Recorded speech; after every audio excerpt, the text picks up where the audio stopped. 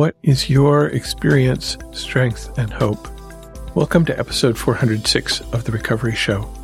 This episode is brought to you by Patrice, Bonnie, Robin, Sean, Hannah, Phillips, and Susan. They used the donation button on our website. Thank you, Patrice, Bonnie, Robin, Sean, Hannah, Phillips, and Susan for your generous contributions.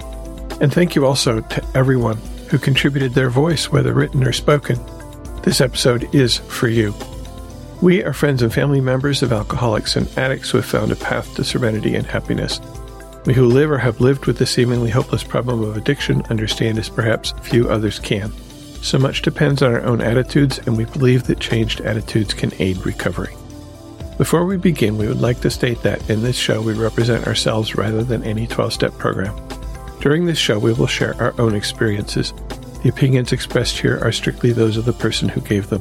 Take what you like and leave the rest. We hope that you will find something in our sharing that speaks to your life. My name is Spencer, and I will be your host today. Joining me today virtually are a host of individuals. So let's dive in. Start with a voicemail from Christine. Hey, Spencer.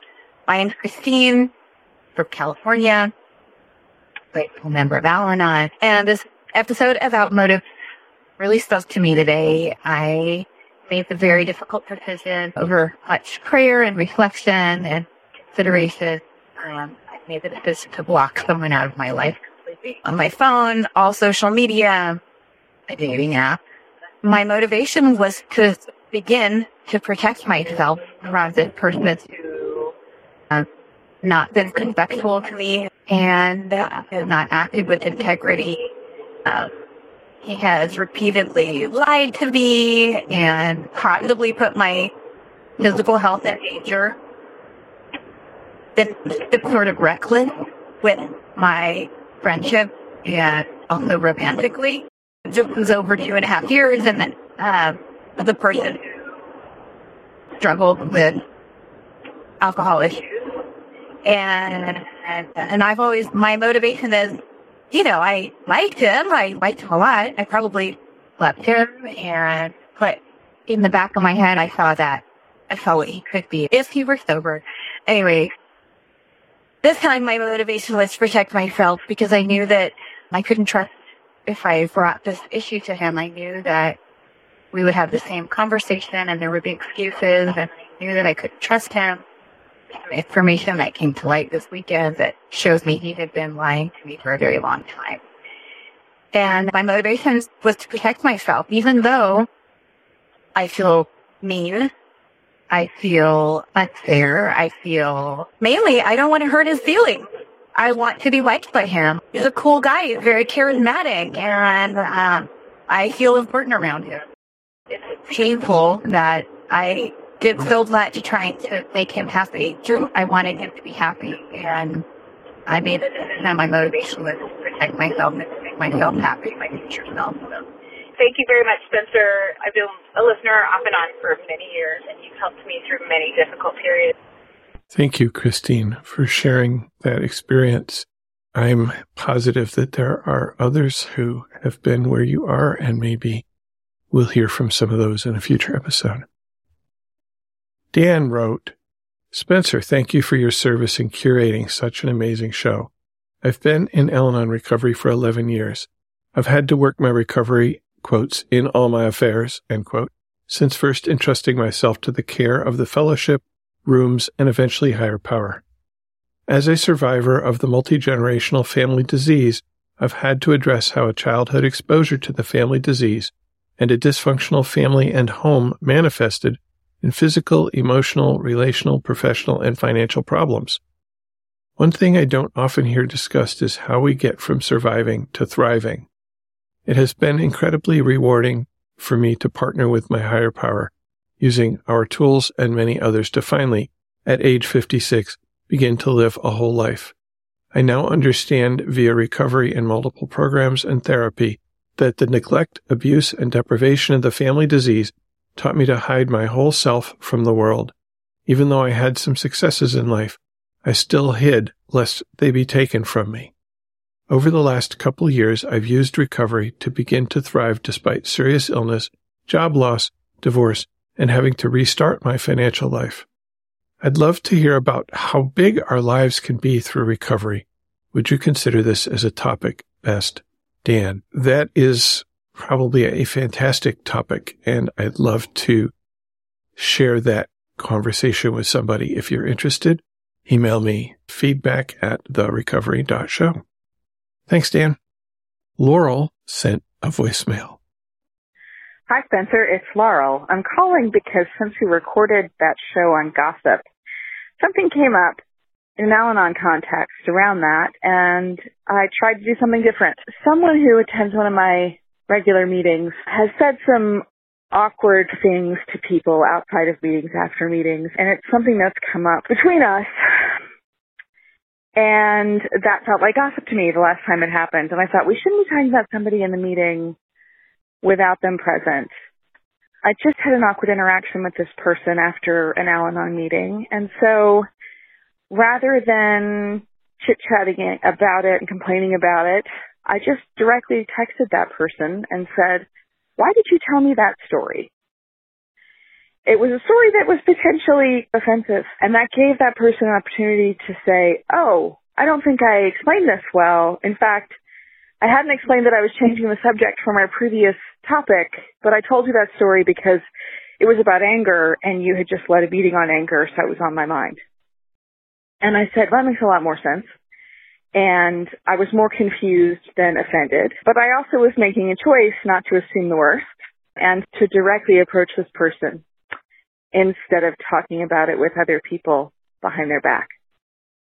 So that was different. Now the next problem is, what do I do the next time that person comes up with other Al-Anon friends? I don't want to accuse anybody of gossip. And these are also our stories because they're interactions we've had. But maybe what I'll just do is say what I did and what the outcome was, which was positive. He thanked me for being authentic and being patient. And anyway, progress, not perfection, right? Just wanted to share. Thanks. Hi, Laurel. Good to hear from you again. And thanks for sharing that experience. Sue asks, is there an episode on infidelity, to which I had to respond, no. I'm positive that infidelity was mentioned in some of the episodes over the years, probably particularly the ones where people shared their own story. But with a quick search on the website, I was not able to find any of those. Maybe if you're listening and you've recently listened to an episode with the mention of infidelity, you could let me know and I can put that tag on the episode so then it can be found. Also, if somebody wants to share your experience, strength, and hope around infidelity, and I think in particular using Al-Anon recovery to deal with it, whether that's accepting it or leaving the relationship or what happened maybe in between, I don't know. So yeah, great question, Sue. Thanks. Maggie sent a voicemail. Hi, my name is Maggie, and I was just calling to inquire about online meetings, if you would be able to help me and point me in the right direction for Al-Anon. I would like to take some online meetings. That way I could attend them, but I'm just unable to physically attend. I don't want to do it in my hometown just because I live in a small town, and a lot of people know everyone, and I think I would feel a little more comfortable attending online meetings. That way I'm still getting the help and just being able to talk about things, but without being in my hometown of everyone knowing everyone's business. Thanks for the question, Maggie. I would suggest going to alanon.org. Under the meetings menu, there is a section of global electronic meetings. So you can go there and you can type in, you can select what day you want, what platform you like to use, whether it's Zoom or Discord or email or phone. You can select what time zone you're in, what language the meeting is in, and then you can get a list of meetings that are available online. That would be my suggestion these days because there's quite a few listed there. David left us a voicemail. Hello, Spencer and others. My name is David. I'm calling with some feedback about show 401. What is my motive and how have I used that in my life? Oddly enough, that was a decision for me 2 or 3 weeks ago that finally resolved a matter that had been languishing and I've been obsessing about for at least a month. I'm a co-chair of a small nonprofit. The other co-chair term is completed. The question becomes, do I become the chair? I knew there would be a date by which a decision had to be made. I couldn't decide. I was all hung up about it. So I called an Al-Anon friend who said, in his experience, service is supposed to be fun and free. I had to call him back the next day and say, did you say free? He said, yes, fun and free. And I said, what's the free part? His statement was, free means, what is your motive? What are you hoping to get from it? Do you have an expectation? And wow, that just floored me because once I started looking at my reasoning, I didn't want to disappoint people. I thought they expected me to do it. I'm not good at saying no. I want people to think I'm a stand-up guy. And there's a little bit of maybe resentment. And I think I would be good at it. But at the same time, I just no longer really had the ability to do it. So once I saw my motive in that light of free, that I have a choice, and that I was hung up on I should do this, the should word, I should be the chair, I should do this. Once I got to explore that, it was okay to take care of myself. Thanks, David, for that experience of using that question, what is my motive, to help you make an important decision. That's wonderful. Paula writes, I have been attending Al-Anon for just under a year. Finally, the reality is setting in that this is my life, take it or leave it. I decided to start listening to the podcast from the start, and today, on a very long walk, listened to episode 132 on lies. The situation in a nutshell. 15 years of what I guess could be borderline alcoholism, and thanks to COVID, it blossomed. At the same time, my spouse developed gluten intolerance, no more Coors Light, on to gluten-free vodka. And during the same time, he was approaching retirement. In his opinion, if he left, the place would collapse and he wanted out. He sent himself into a forever spiral. So much fun, right? He pulled a Tom Brady and went back after retirement for a year, and here we go again. Lying has to be one of the worst things. I can't trust a single thing he says, or better yet, when he asks me when I will be back from my errand, it was beat into me as a child not to lie, so this is a tough one. I'm aware he is now drinking and driving to and from his meetings. Sometimes he sits in the parking lot and drinks. Sometimes he is early from the house, stating he is on setup duty. He stops for his vodka on the way to the meeting. How do I know this? 3 children and 1 alcoholic husband create an incredible spy. I love the podcast, but I'm still at a loss. Do I confront the lie or leave it alone? Of course, old me would like to rip his throat out, but Al-Anon me goes for a walk. I also go pick up some gross fast food. That has to stop. Trust is the most important part of a relationship when it comes down to it. I'm so tired of being disappointed. Thank you to Jenna from my group who suggested your podcast. Peace. Paula.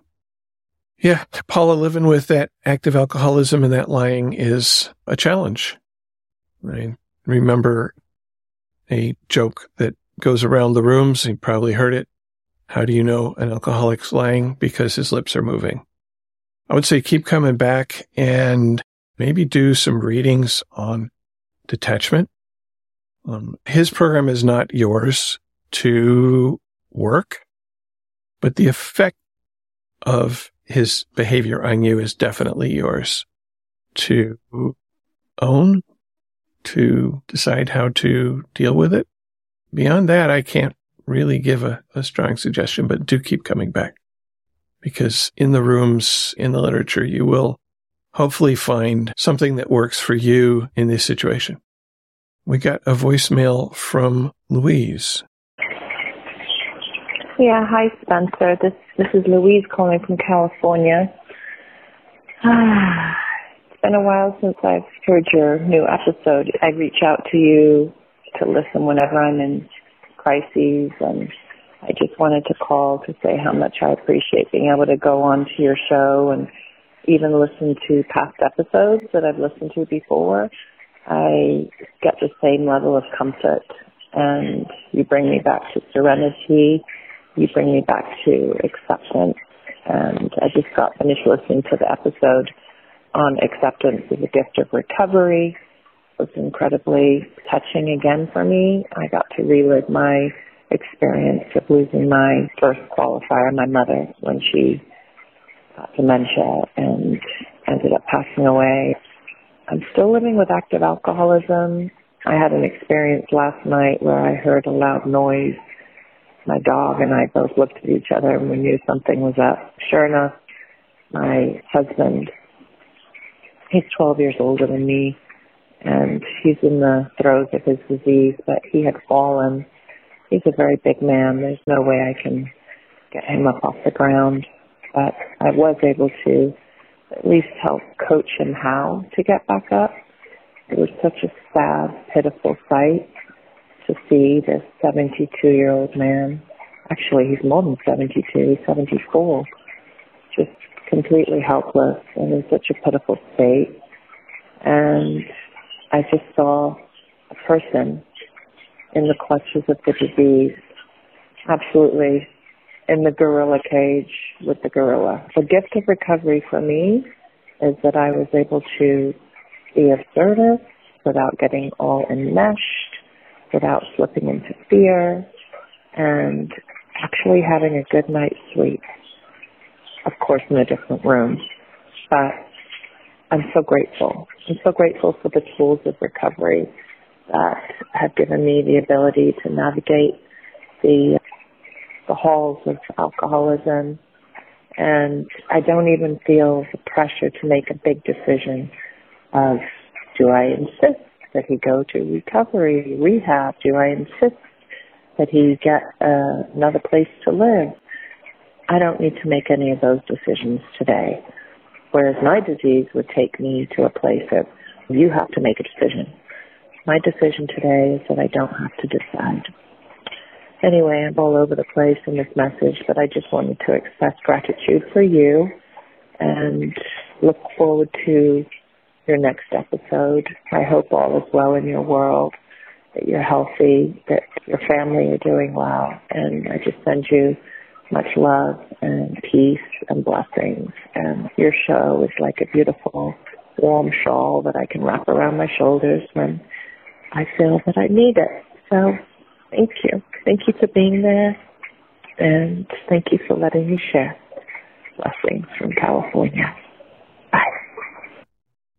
Louise is calling in reference to episode 381, Acceptance as a Gift of Recovery. And I love that she was able to find a gift in being able to be assertive without getting enmeshed, without slipping into fear, and actually having a good night's sleep. Thanks, Louise, for calling. Megan writes, "Hi there. I'm struggling with my codependency. I just spent the last 3 years taking care of my father, who was sober 35 years and died from cancer. I gave my entire life to him the last 3 years. At the same time, my partner, who had been sober from heroin addiction, relapsed when COVID hit. I had to leave to fly out of state to take care of my father and left him home. With in-person meetings shutting down, he didn't have much resources or didn't choose to use them. Plus, I was a nightmare to deal with. I was fighting with him and trying to control from the overwhelm I was feeling taking care of my father. I felt I had no choice but to be there, but I needed to be home paying attention to my life. I was angry about it, but I was so close with my dad. Anyway, he passed in September. My partner was there, sober with me at the time of him dying. And my dog died the week after. And then my partner and I came back home, and he took off a couple weeks after. He's been missing for 4 weeks now, no contact. The truck he had is in my name, and apparently he got into a car accident. Of course, he never contacted me, but the insurance is in my name, and they contacted me, so I'm left with all the fallout. I'm afraid to repo the truck from the auto shop in case there is drugs in it. I don't want to be held accountable. I believe he was living in the truck. He left all his belongings there and took nothing with him. Nothing. He is not who he was when he was sober. Anyway, I'm feeling devastated. My family is feeling devastated. My partner was so close with my father as well. I realized now how controlling I had been in the relationship, how scared and insecure I felt, and how that got projected all over him. Anyway, if someone could get back to me, that would be helpful. Megan, I have no help here, I'm afraid. Wow, that sounds really hard to deal with, Megan. If it was me, I think I would probably contact a lawyer about the truck, is there some way to get the truck inspected by the cops so they can remove any drugs that are in it without it getting back to you? I don't know. I really don't know. But I assume you'd like to have your truck back. And that's not the big thing. The big thing is he's gone and you have no idea where he is or what condition he's in. And wow, I can't imagine. So maybe, again, a listener who has been in that kind of place might be able to give us some words of support for Megan. Thanks. Got a voicemail from Mary. Hi, Spencer. This is Mary, your co-host from the Diversity, Equity, Inclusion, and Belonging episode. I got your email about your upcoming topic of inaction and reaction, and I wanted to submit something. Here's what I wrote. Before program, I used to react so much to almost everything that the alcoholic did. Everything he did, I made about me. I would make threats that I didn't intend to carry out in my heightened state. Or sometimes I would freeze and give him the silent treatment for days on end. There was so much tension in the house, even if there wasn't yelling and fighting, you could cut to tension with a knife. Al-Anon taught me that his alcoholism is about him, not me, and also that I didn't cause it, can't control it, and can't cure it. But I sure can contribute to it, and I did do that by reacting in a way that was not helpful to him or me or the situation. I learned not to react and to instead respond. I did this by allowing space between the instigating event and my response. I tried very hard not to do something or say something immediately after an incident. I took my time to discover my choices and choose the response that I felt was best for the situation.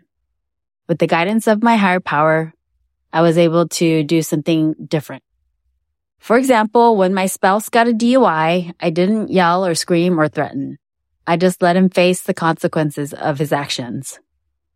He already felt enough shame about it, and it wasn't going to be helpful for me to pile it on even thicker. As the saying goes, don't just do something, sit there. Another time, my spouse got drunk while he was the only adult at home with the kids. The incident felt especially personal as I was at an Al-Anon meeting when he did this, and I had specifically asked him not to drink when I was at a meeting. It felt like a slap in the face. I worried about what could have happened if there was an emergency and the kids needed a sober adult. But I refrained from saying nasty things. Instead, I realized again that I could not control when or how he drank. I also realized that this was behavior I could not accept and that I could no longer live with active alcoholism in the house. I did step 11 and sought higher power's will from me and the power to carry that out. I decided to kick him out of the house. When I told him about my decision and that he could no longer live in our home, he tried to convince me that he would change and that he wouldn't do it anymore. But I knew that he could not be trusted when it came to alcohol, and more importantly, I knew that I could not live with active alcoholism around our kids. I could no longer put their safety at risk. I stood firm in my decision, and he did move out. And luckily for him and for me, this became his bottom. But it could have easily turned out different. I was at peace and ready to accept whatever outcome would have come about. And because I knew when I made the decision that it was higher power's will for me, and that even if we got divorced, that I had made the best decision. So that gave me peace. I've heard that we have 1 second of pause for every year in program. I'm grateful today for the ability to pause before reacting or responding. I'm not perfect at it, but I get to keep coming back and keep trying to practice. Thank you. Thank you, Mary, for sharing that. And thank you for this idea that we have 1 second of pause for every year in program. Does that mean that when I'm triggered to react, I need to wait 20-something seconds before I respond? I'm not quite sure how that works, but it's an interesting thought. Another voicemail here from Grace. Hi, Spencer. It's Grace here calling from Australia. Just currently listening to your podcast on gossip and absolutely loving it. I'm in my 3rd year of recovery and I'm just becoming aware of, my defects or my hidden jewels. I'll call them instead. About what my characteristics are and personality is, and gossip is a huge part of who I am, and I can really relate to everything you guys are saying. And I really just wanted to share what came up for me, and I loved how you were talking about the common enemy when you gossip. You're really talking about a common enemy, and there's no intimacy when we gossip, and it's a hardwire out of intimacy, or it's a shortcut to intimacy, but it's not true intimacy with people. And it got me thinking, and I thought, as someone, I consider myself a newcomer now in my 3rd year, and even though big meetings used to seem like a long time to me, I don't know who I really am. I've grown up with the disease of alcoholism, being an adult child of an alcoholic, and it robbed me of really my identity. I did everything for the alcoholics around me and things like that. And so I don't know what intimacy looks like. So for me, I can see how gossip is really hard to change, because I don't know what to talk about myself, because I don't know myself. So I only just discovered my favourite colour truly is green at the moment, and that could change. That's really it. And what do I say if I don't gossip? Well, it brings up a lot of gratitude that I'm discovering how I gossip and why I gossip. But also, I don't know what to say. So I suppose, if you could share your thoughts on that, on maybe I do just need to learn to listen. Because I talk a lot.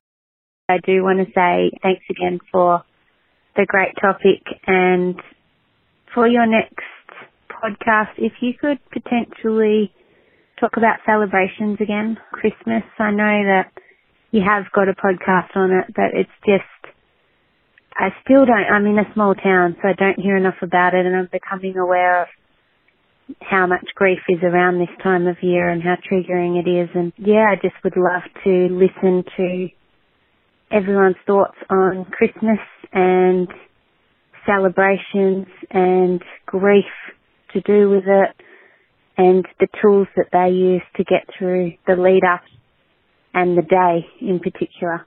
Thanks. See ya. Thank you, Grace. Listening. Yeah, I practiced listening in the rooms. The meetings that I go to don't have crosstalk. So listening is all I can do, except when I'm sharing. At the beginning, and still sometimes, I would share early so that I wouldn't be tempted to be thinking about what I was going to say as I was listening to everybody else, and I could listen more closely. Also, just working with other members, whether as a sponsor or as a program friend, being able to listen without responding. Again, there's practice there, and it's practice in a supportive setting. So there's a couple of suggestions for developing listening skills that worked for me. Thinking about it, those same practices help to learn how to create real emotional intimacy with another person. Not talking about romantic or sexual intimacy here, but sharing deeply of what is in ourselves with each other. That happens in meetings, that happens in program conversations, that happens in sponsorships. Also, getting to know ourselves is clearly part of the program. I learned a whole bunch about myself working through the steps, and in particular the inventory, but not just the inventory. So just keep coming, I think, and it will develop for you. Thanks, Grace. Amy writes, In episode 402, you referenced Barb Nagel, but I cannot find her podcast anywhere. I'm interested in her podcast you mentioned on Crosstalk. I wrote back to Amy. I said Barb Nagel's podcast is called Fragmented to Whole, and I added a link to that podcast to the podcast we like section of the sidebar on the website. And if you're on a phone or a tablet, the sidebar is actually all the way at the bottom. So just scroll and it'll show up. It's also where the donation buttons and stuff are as well. Sherry writes, "Hi, my name is Sherry. I wanted to mention my deep gratitude for your podcast regarding Step 2, particularly Episode 9. I'm new to the Al-Anon program. I was feeling uncomfortable and stressed about reading the word God, let alone believing in such a thing. This podcast has helped me tremendously with regard to my own beliefs, or rather disbelief in religion. Thank you for showing me I can find a higher power of my own that suits me and the various situations I find myself in." Thank you, Sherry, for writing. One of the things we try to do here is to bring lots of different experiences and opinions in so that you can find something that you identify with and can perhaps use for yourself. So thanks for writing. Ellen sent a voicemail. Hi, Spencer and the Recovery Show folks. This is Ellen from Pennsylvania. Just listened to the Gossip podcast and wanted to raise the question of talking about the alcoholic or addict when they are not present as equivalent to or similar to gossip. I try very hard not to speak of the person in my life who I call my loved one who's had addiction problems, about their addiction or about pretty much anything about them without clear permission. I just think this is really important. Thank you. Bye. The question here is, talking about the alcoholic or addict when they are not present, is that gossip? I don't remember exactly where it is, but there is Al-Anon literature about what we share in meetings. There's a strong suggestion to keep the focus on ourselves. Part of that focus for me is how I felt or reacted when my loved one did certain things or didn't do certain things. I cannot separate that from my story. I just can't. What I can do, and this is a skill that took probably years to develop, is to talk less and less about what they did and more about what I felt and what I did. A little bit of what they did is inextricably woven in, but it's not the focus. I remember a friend of mine in a meeting who I had the opportunity over a space of years to hear him share his own story. And I marveled at how every time I heard it, it was more about him and less about his loved one. And I strove to follow that model.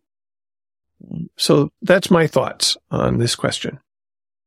I cannot divorce what happened from the alcoholic or alcoholics in my life, but I can keep the focus on myself. Mike left us a voicemail about episode 403 titled Inaction and Reaction, Navigating the Path to Meaningful Action. Here's Mike. Hi, Spencer. This is Mike. This is a great topic, and I've learned a lot about myself and my past survival by thinking through this. I would add the term fawn to fight, flight, or freeze and offer these working definitions. If I have the resources, physical, legal, emotional, financial, adequate understanding to make things better and think it's worth it, then I will fight back.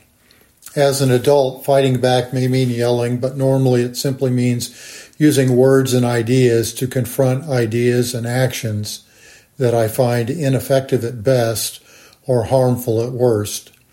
If I don't think I can make things better or don't believe it's worth it, but have resources, I will flee. This is what I have done most of my life. I used to leave home as a child and spend the day in the woods or out with friends. At 17, my mother tried to slap my face, as she had throughout my life, and I grabbed her hands to prevent her. In the aftermath of that confrontation, I ended up moving out. As an adult, if words do not work, I distance myself from harmful people and situations. If I am surprised and lack resources, I may freeze. As a young child, I am sure my first response to parental rage was to freeze. As an adult, I have frozen when I was surprised by abusive behavior at home or work. Regarding fawn, if someone is trapped and has no resources or outside help and has been through this before, they may fawn. That is, they may become compliant or even take the side of the oppressor to soothe, distract, or somehow deflect or minimize the harm that is coming their way. I think this is what Stockholm Syndrome is. To answer your questions, when did or do you react? Before program, I was highly reactive. In fact, I had no purpose or identity apart from reacting to moment-by-moment events. I didn't know who I was or what I wanted. I had no idea how to proactively take care of myself. Your second question, when did or do you freeze into inaction? I freeze or I fail to do what is mine to do when I am unaware, uncertain, or too busy.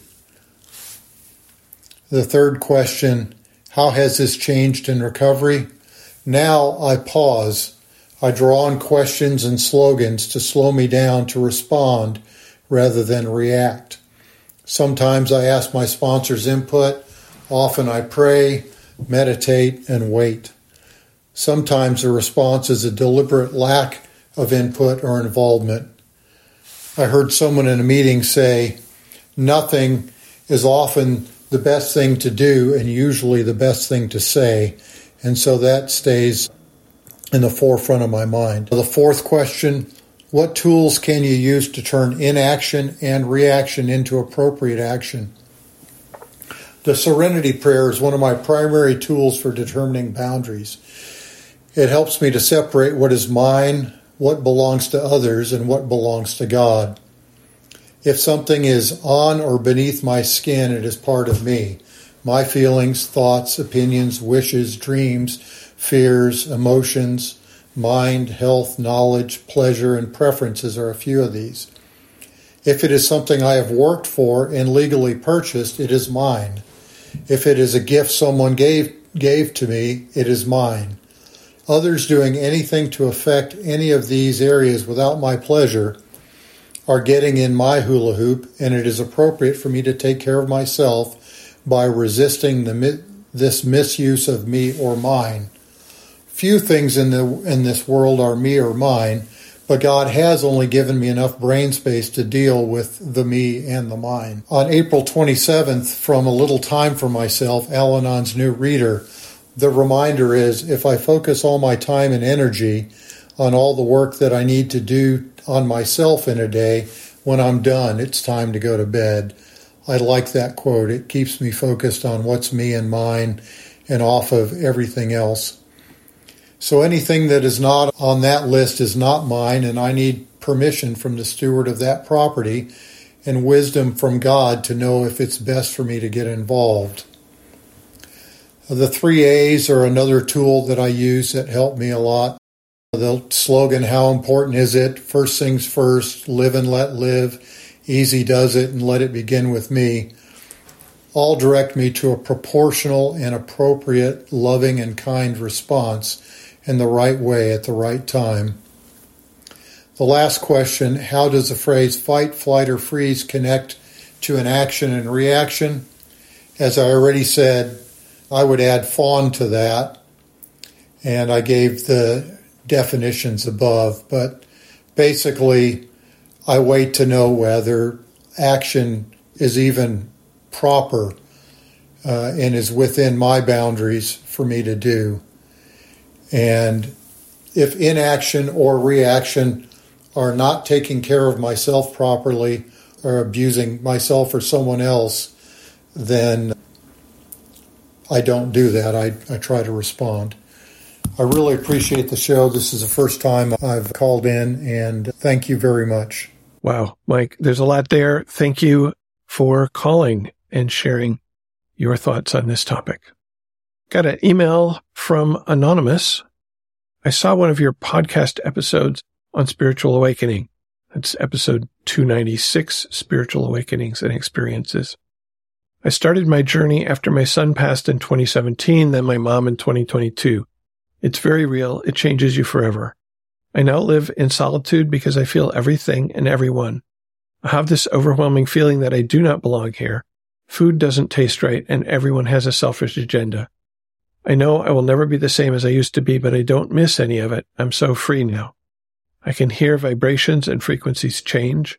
I can understand life and animals. I can now see what's more important. It's not makeup, money, nor materialistic things. It's love and kindness. The world isn't ready for that, I don't think.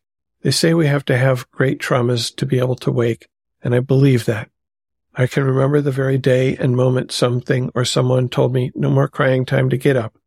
Right then, my life was saved. Thank you for sharing that. I'm sure somebody listening will identify with it. Laurel writes, Hi, Spencer. Hope you are well. I recently shared at a meeting about how I've used my God box and thought this might be a show topic. Perhaps you might solicit stories from listeners about things they have put in their God boxes and how those things/attitudes about them have changed after that. For me, those stories offer a lot of hope. Thank you, Laurel, for that topic idea, and also thank you for offering to co-host if that becomes a thing. I actually wrote back to Laurel and said, yeah, let's do it. I have not had a practice of using a God box, but I got one for Christmas. So I thought, okay, I'll try using it for a few months and then we'll do a show. But if you want to share a voice or email about how you use your God box, we can start collecting those stories now. Got a voicemail from Melissa. Hi, Spencer. My name is Melissa. I'm from Sacramento, California, and I've been wanting to leave you a message for a while. First of all, thank you so much for all of the hard work that you do putting this podcast on. I listen to it on my way to work and the way home, and it has really helped me with my recovery. I was wondering if you have done an episode about being in a relationship after you're alcoholic or addict. My ex-husband is an alcoholic and addict, and then I remarried someone who is not an alcoholic or addict, and I'm still struggling in the relationship part. So I wanted to get some feedback about that. Just curious if anyone else is interested in that topic. Thanks again. Bye. Questions about relationships, relationship after divorce, relationship after the person you divorced gets sober. Again, no experience here. Pat and I did episode 358 titled Al-Anon After Divorce. And I think she talks about part of your question, at least if I understand your question correctly. Simi writes, Dear Spencer and listeners, I have been in and out of Al-Anon since I was 14 years young. I am now in my mid-40s. I was grateful to hear you request shares about some of us work the program in a unique way. I guess this is one that would have been in episode 405 about working the steps if it had come in a little sooner. But here we are. Simi continues, I have worked the program in a more traditional way and now in a very unusual way thanks to my dedicated sponsor. I am an autistic adult diagnosed late in life. I have learned through trial and error that in-person meetings and sometimes even virtual meetings can be overstimulating for me with the way autism presents for me. In the past, I would push myself to go to meetings in desperation for recovery, and this sometimes resulted in meltdowns or shutdowns because of the emotional content I absorbed from meetings and the overwhelm of hearing multiple stories back to back. With my sponsor's help, I learned that I could listen instead to recovery podcasts. Yours is my favorite. Well, hey, thank you, Simi, for that.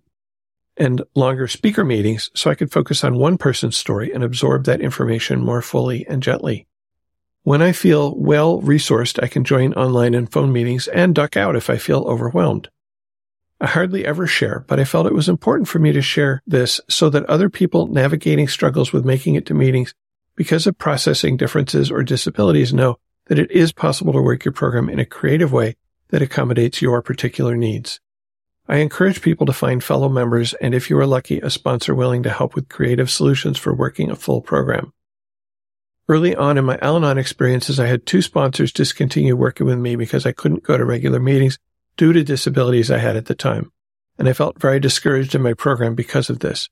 I share this in hopes that those sponsoring and those struggling with disabilities or processing differences consider creative solutions rather than rigid adherence to the standards of what may work for some or even most. I believe it is our dedication to the daily inner work and how we share that inner evolution in a good way with others that matters most.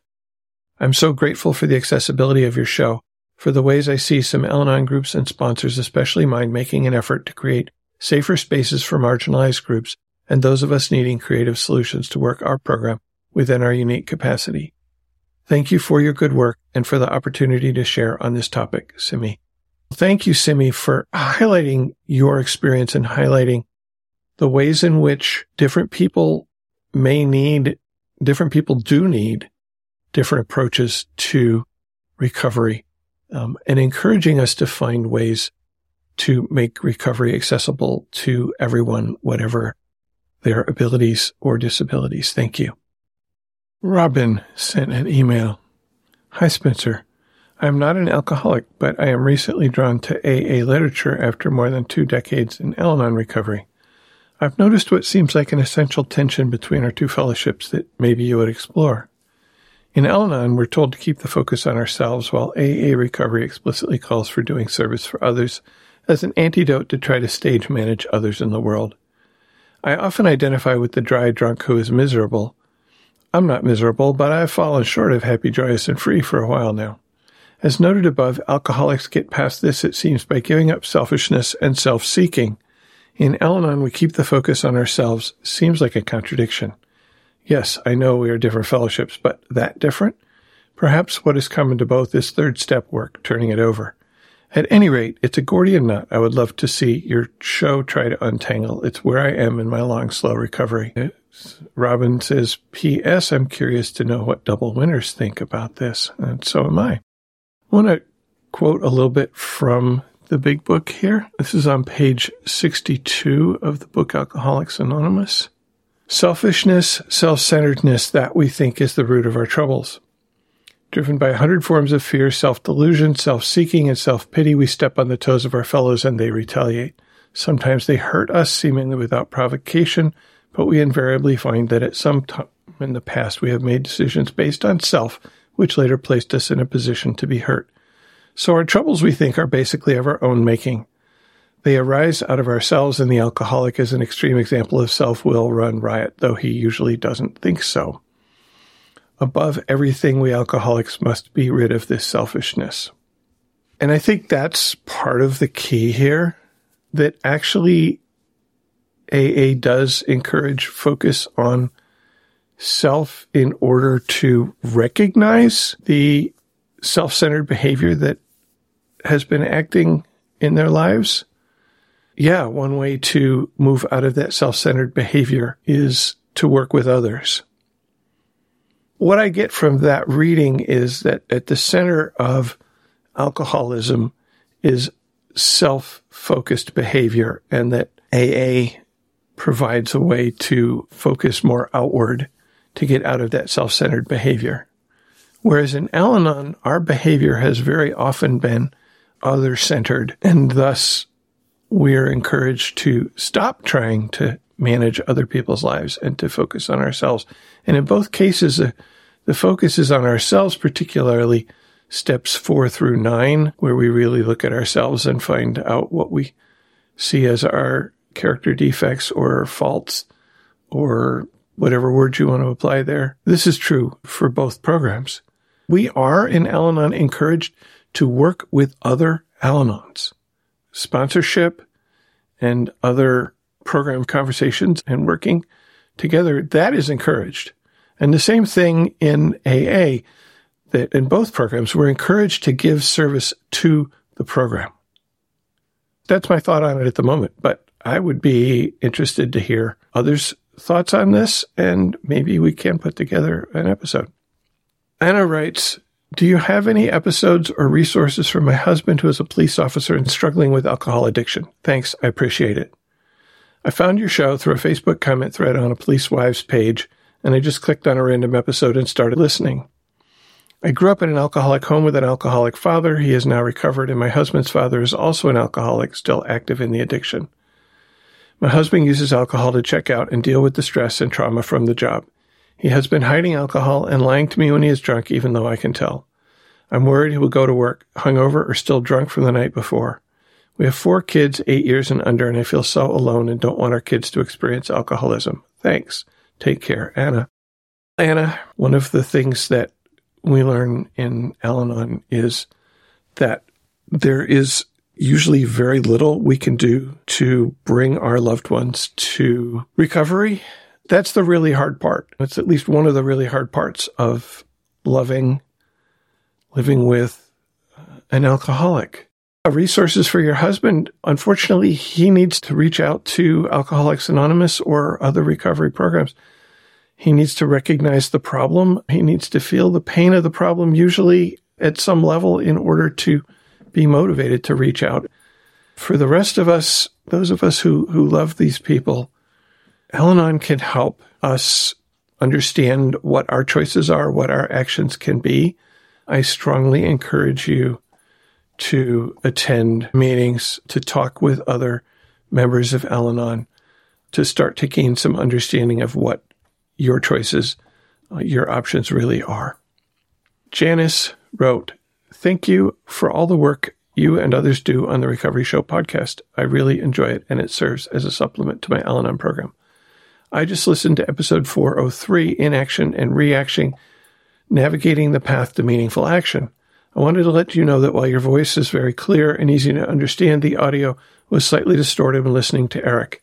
It sounded like a poor connection with his voice fading in and out. Also, in the feedback portion, when voice messages were played, the speech of those sharing sounded distorted and lacked clarity, and it was difficult to understand at times. When M shared about episode 399, near the end of their share, there was an obvious improvement in the audio quality of their voice, and it was much easier to understand them. Also, I didn't mind the AI you used for the email shares you receive, especially knowing your intent to add other voices rather than your own to the podcast. I also don't mind when your voice is the one reading the feedback and shares you receive via email. Either way works for me. I wonder, would it be possible for someone else to read some of the emails you receive to add another voice? Or would that be too challenging to coordinate?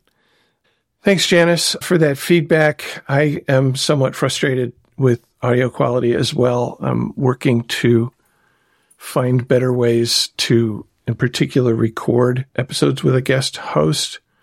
And the same thing with the voicemails. Sometimes that's just the quality that I get from recording a phone call. That particular calling the phone number is not a very high fidelity recording.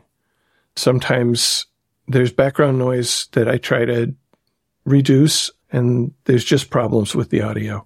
I can't improve the bass quality, and I need to just do the best I can, and sometimes that's still not great. But be aware that I am aware of this. I listen to each episode all the way through while I'm editing, sometimes more than once, and I try to make it the best I can. I do have a new system I'm using for recording that hopefully will improve the guest hosted episodes. Sue writes, "Hello from the UK. Hi, Spencer, and all at the Recovery Show. I found the Recovery Show this year after reading the Al-Anon board on Reddit. I came into Al-Anon in May this year after a loved one relapsed after 5 years of sobriety. I was desperate, and in the early days was just clinging on to anything I could to survive day by day. Finding your podcast has been wonderful. It enables me to feel connected to recovery between meetings, and it has helped me find a path into the spiritual side of the program. This is something I never expected to be possible for me. I love the way you integrate music so thoughtfully, and I also feel I've learned a little bit about Ann Arbor, having only ever encountered it before as a place where books from the University of Michigan are published. It sounds like a vibrant, diverse, and interesting place. Most of all, I have to say thank you to Spencer for the gentle and meditative way you guide each discussion. I often put the podcast on at nighttime, when otherwise I feel very anxious and struggle to get to sleep. Your gentle accent, almost Canadian, really helps me to feel peaceful and able to sleep. I think I'm only just coming up to the 92nd episode, still plenty more to listen to. Sending you much gratitude for all you have given to me this year. Best wishes, Sue. Thanks, Sue, for writing, for letting me know how the show helps you, and for letting me know that I can put you to sleep. Oh, yeah, I didn't mean it that way. Really helps me to feel peaceful and able to sleep. I don't feel like I sound Canadian, but I grew up near Canada. I live near Canada, so there's probably some influence there. I don't say a boot, though.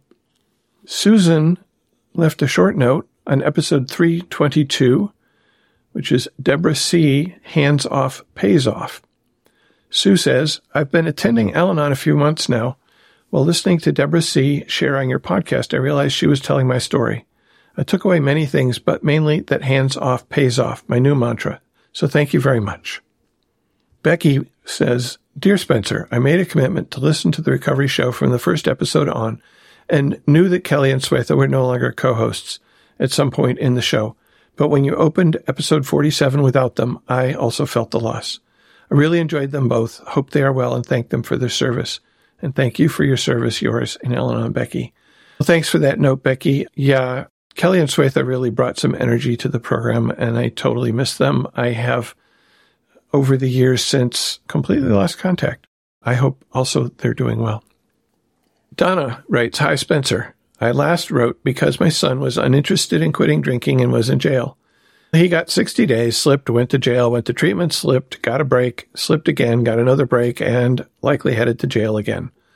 All his cars are fitted with interlock, which is a good thing. So, of course, I experienced some hope during the sober periods, but now I am struggling. I listened to your recent podcast on the 12 steps, and one man said he went through the readings on each step in the One Day at a Time book, ODAT. I have a copy, and sometimes I like to go back to the traditional literature. So I started where I am, powerless over alcohol. This is where I read today about submission versus surrender. Submission is more of an intellectual acceptance, a sort of forced acceptance, in a way accepting that something has power over me. But surrender is reclaiming my power over my own life. This concept is familiar to me. I remember after my divorce, many years ago now, my ex tried to get full custody of the kids. I was scared for several months, but then it came to me like a wave of water washing over me. If God's will was for my husband to have full custody, then that was the right thing, and I would deal with it and be the best visiting mother I could be. And I was awash in relief. That didn't happen. It was some idea from his second wife to get more money or something. In any case, all was well, and the kids grew up. Okay, I'm going to pause reading Donna's letter here at the moment, and I found this reading May 14th in One Day at a Time, page 135. I think this is the one that she might be referring to. It says, a longtime friend of AA, Dr. Harry M. Tybolt, clarified brilliantly the difference between submission and the surrender idea, which is implied in step 1 of our 12 steps. In submission, he said, an individual accepts reality consciously but not unconsciously. He accepts as a practical fact that he cannot, at the moment, conquer reality, but lurking in his unconscious is the feeling, there'll come a day, ... This is no real acceptance. The struggle is still going on.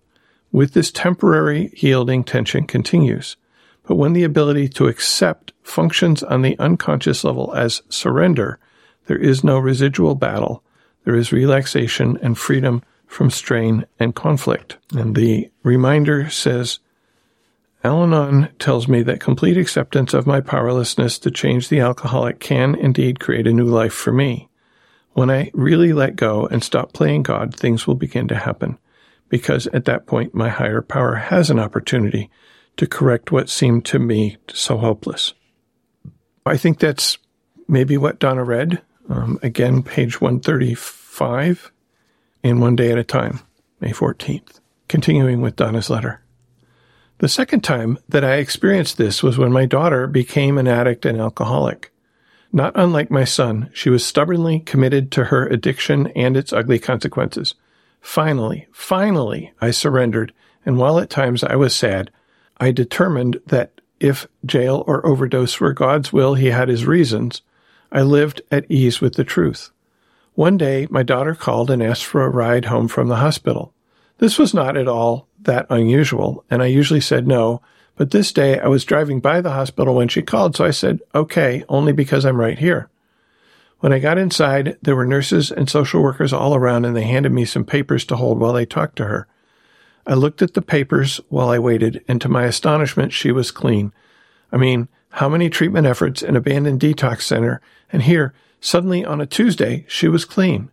She is clean and sober today, even off cigarettes. None of it my doing, although I offer support here and there. We get along, which, believe me, was hard when she was using. And here I am, at the point of surrender again. How did I do it? I suppose I will pray for the willingness to surrender, because I can do nothing to change my son's situation. It may get better, it may not, but I am not in charge of it. And I know what I want, but I don't know what is best. Only God knows that. Thanks for your show and for listening. I am commenting at this writing to wait for surrender. Well, thanks, Donna, and thanks for that pointer to the literature and your thoughts about surrender and how it has worked in your life. Anne and at least one other person wrote to tell me that the Donate by Shopping button was broken. It turns out Amazon had discontinued the banner feature that I was using for that button. I found a new implementation that seems to be working. Look for the Shop Amazon button in the sidebar, which again is at the bottom of the page on a phone or tablet. I also found that most of the links on the books page were totally broken, and those are now fixed. I also need to update that page desperately. It's pretty out of date. I don't think I've touched it in quite a few years. If you have suggestions for the book page, you could send them to me, feedback@therecovery.show. Ashley left us a voicemail. Hello, Spencer and Recovery Show. This is Ashley from Alberta. I just wanted to call in on episode number 354. It's titled Making Decisions. And I really needed to hear this episode today. It's a few years old, and I guarantee you I heard it a few years ago, but I didn't hear it until today. And then I listened to it a second time today because it was just that good. I definitely absorbed a lot more of the message on this third go around. I just wanted to thank you all for everyone who contributed to it because it was fabulous. Eric was one of the co-hosts. There was 3 to 4 other people who called in and left messages or left wonderful email contributions. And it was a fabulous collective of wonderful tidbits. I personally am not facing any large decisions in my life at this moment in time, but this past 3 to 6 months, there have been a lot of big decisions in my life, and it's been very validating, this episode, to hear how people utilize the program tools in their lives to make decisions, because a lot of what I heard in that episode was exactly what I have been doing over the last 3 to 6 months. So it was very validating. A phrase I pulled out of it was, deciding to not make a decision is making a decision. It's a pause, is how I looked at it, like the Al-Anon pause. Another phrase that I pulled out of it was, don't make a permanent decision to a temporary problem. To me, that lends to a tendency I have to be reactive instead of active. So I will react instead of taking accountability and sitting with something and giving it time and space to make a healthy decision instead of a reaction.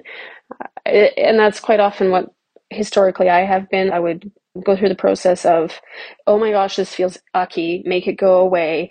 I don't like this feeling. And instead of sitting with the feeling, I would just react and make a knee-jerk decision to make the feeling go away.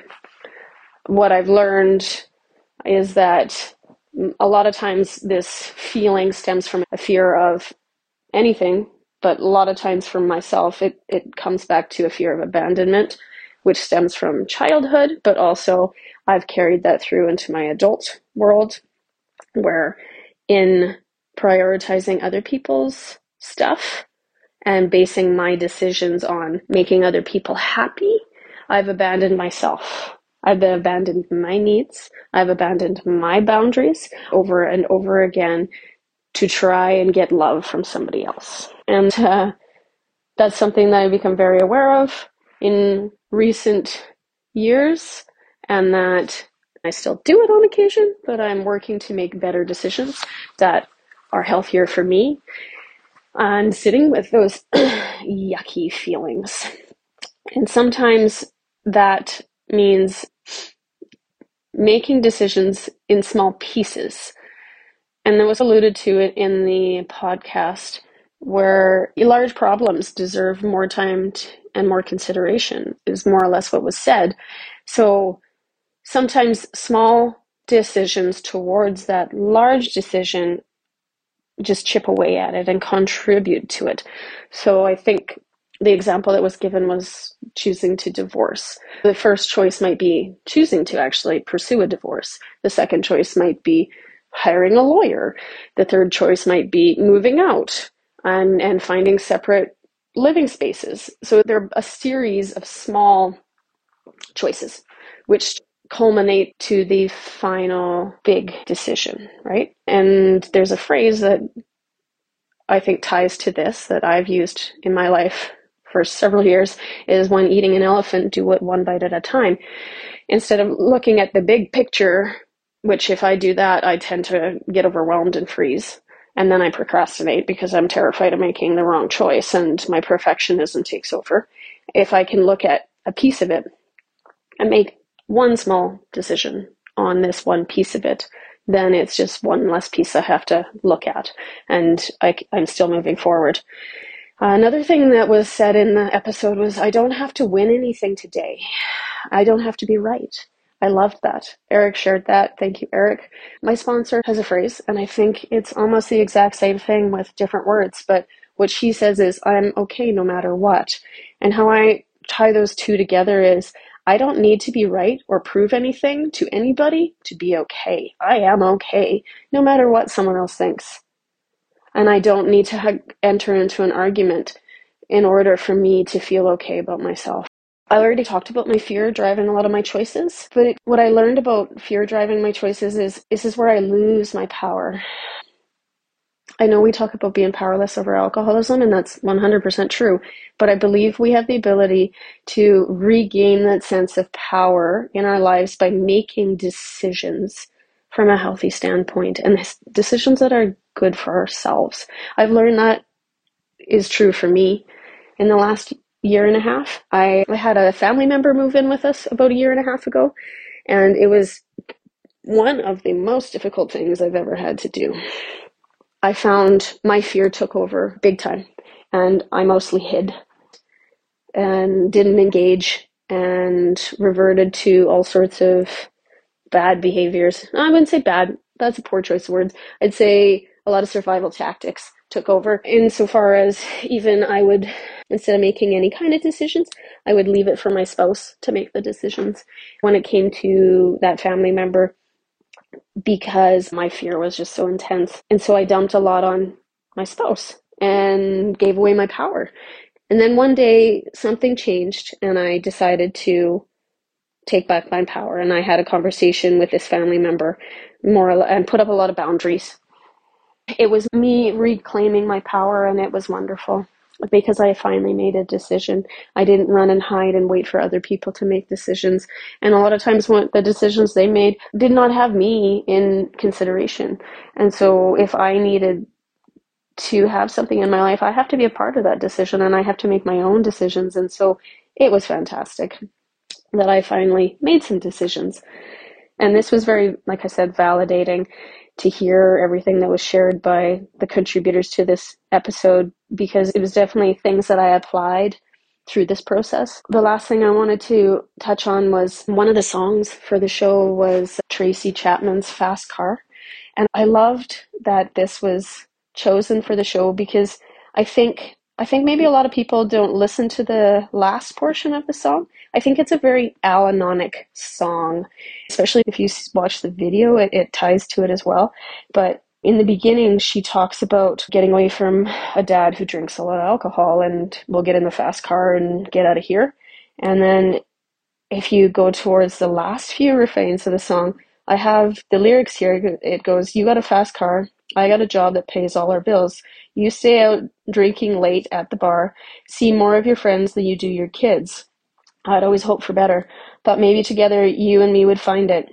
I got no plans. I ain't going nowhere. Take your fast car and keep on driving. And then towards the very last, it goes, you got a fast car. Is it fast enough so you can fly away? you still got to make a decision, leave tonight or live and die this way.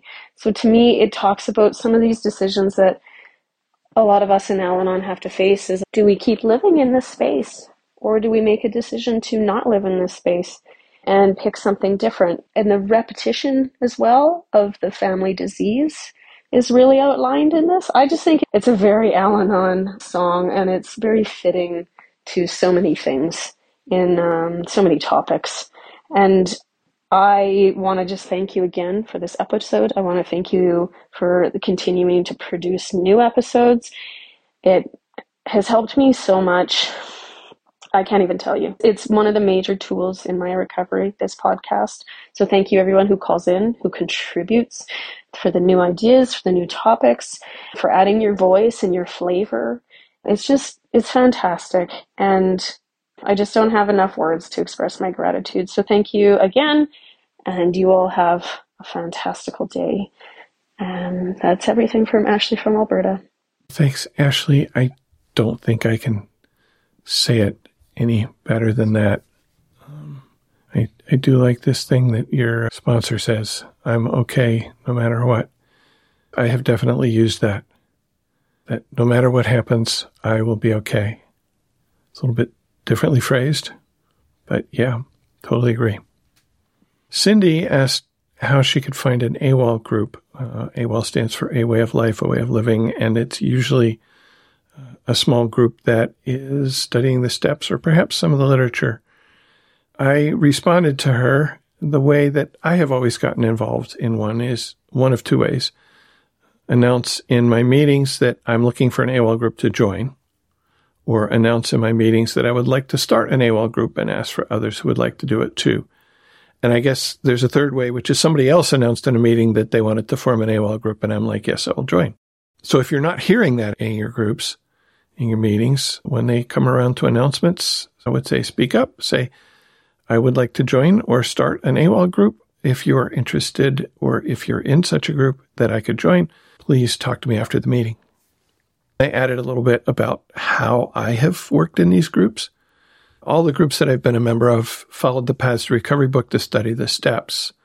We would each write answers to a few of those questions and then meet typically weekly. I think one of my groups met every other week, and we would share our answers to those questions.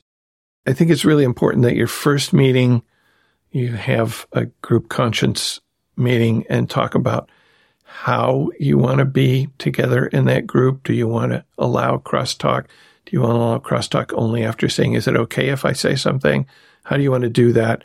Of course, that can change as the group coheres and you get more comfortable with each other. That sort of thing. You need to work out those details. Also, finding a place and a time can be a challenge. One group, we typically met at somebody's home. Another group had several meeting places, starting in somebody's office, and then that person dropped out of the group. Then I think we met at people's homes for a little while, and then one of the members was a member of a church that had a room we could meet in, and we met there. And a third group, we met in a room at a local public library where they would allow us to reserve the room for an hour or so, a certain number of times a year. So more than one of us had to go in and make the reservations in order to be able to do it for the whole year, but that worked pretty well.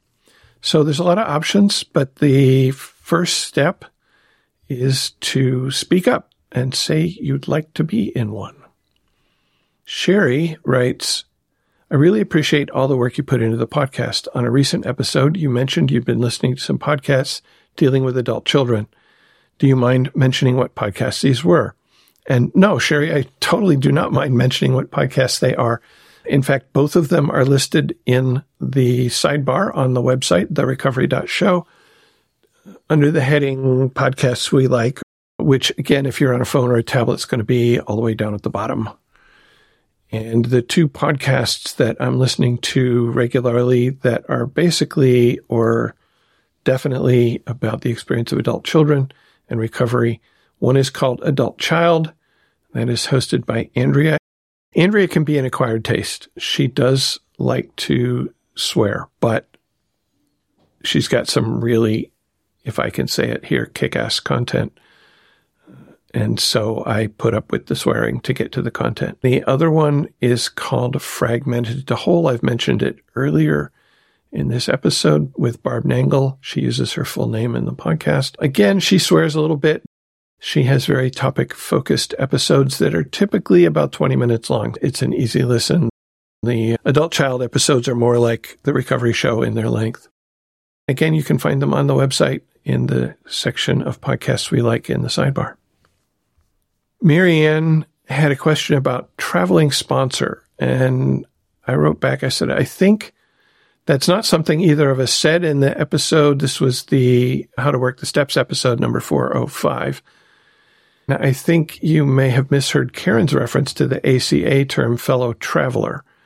The definition of this from the ACA website says, fellow traveler, this is the traditional method of ACA sponsorship, a person who is willing to share experience, strength, and hope in helping the sponsee work his or his way through the 12 steps and to pick up the recovery tools for facing life on life terms.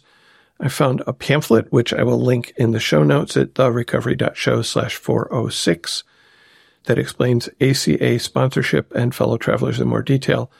In particular, it says, quote, the unique model of sponsorship practiced in ACA places the sponsor and sponsee on equal footing, seeking answers and solutions together. So hopefully that clarifies what that term meant, because, yeah, traveling sponsor, that doesn't make sense to me either. Roberta left a voicemail.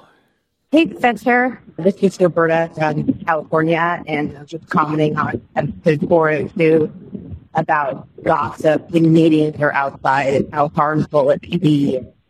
Boy, that hit home to an experience I had with my sister.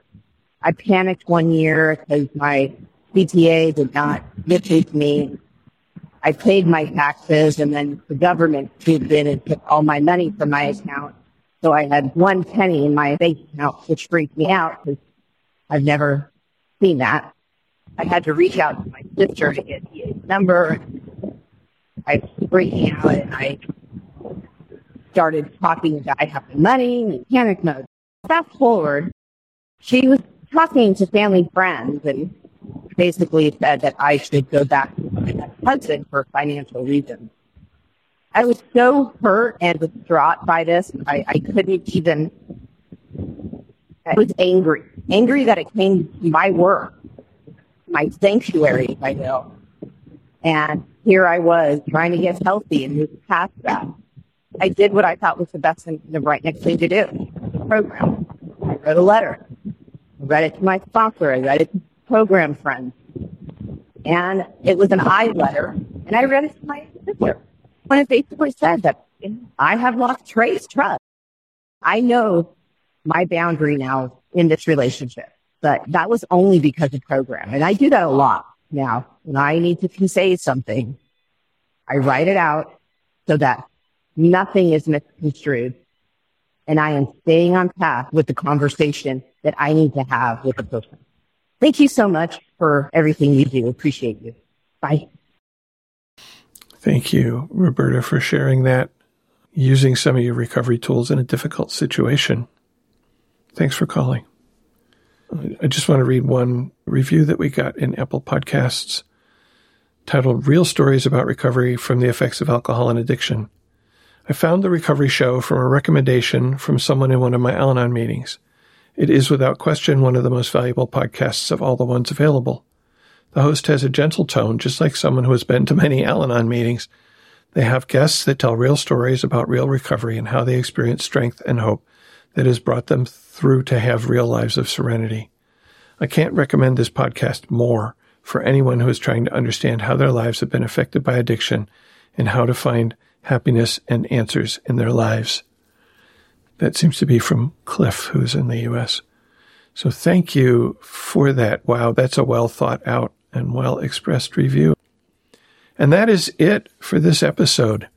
If you've hung on this long, we had a lot of experience, strength, and hope, and a little bit of fear and not knowing what to do expressed here. And I'm sure that you found something that you connect to in the experiences of all these people who, again, thank you to everybody who shared.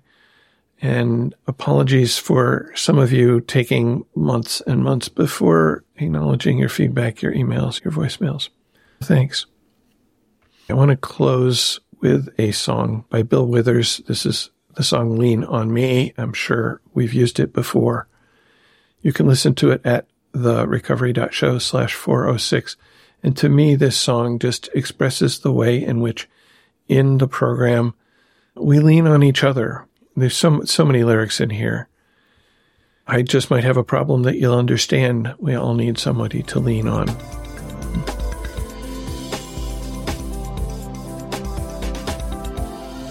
Thank you for listening, and please keep coming back. Whatever your problems, there are those among us who have had them too.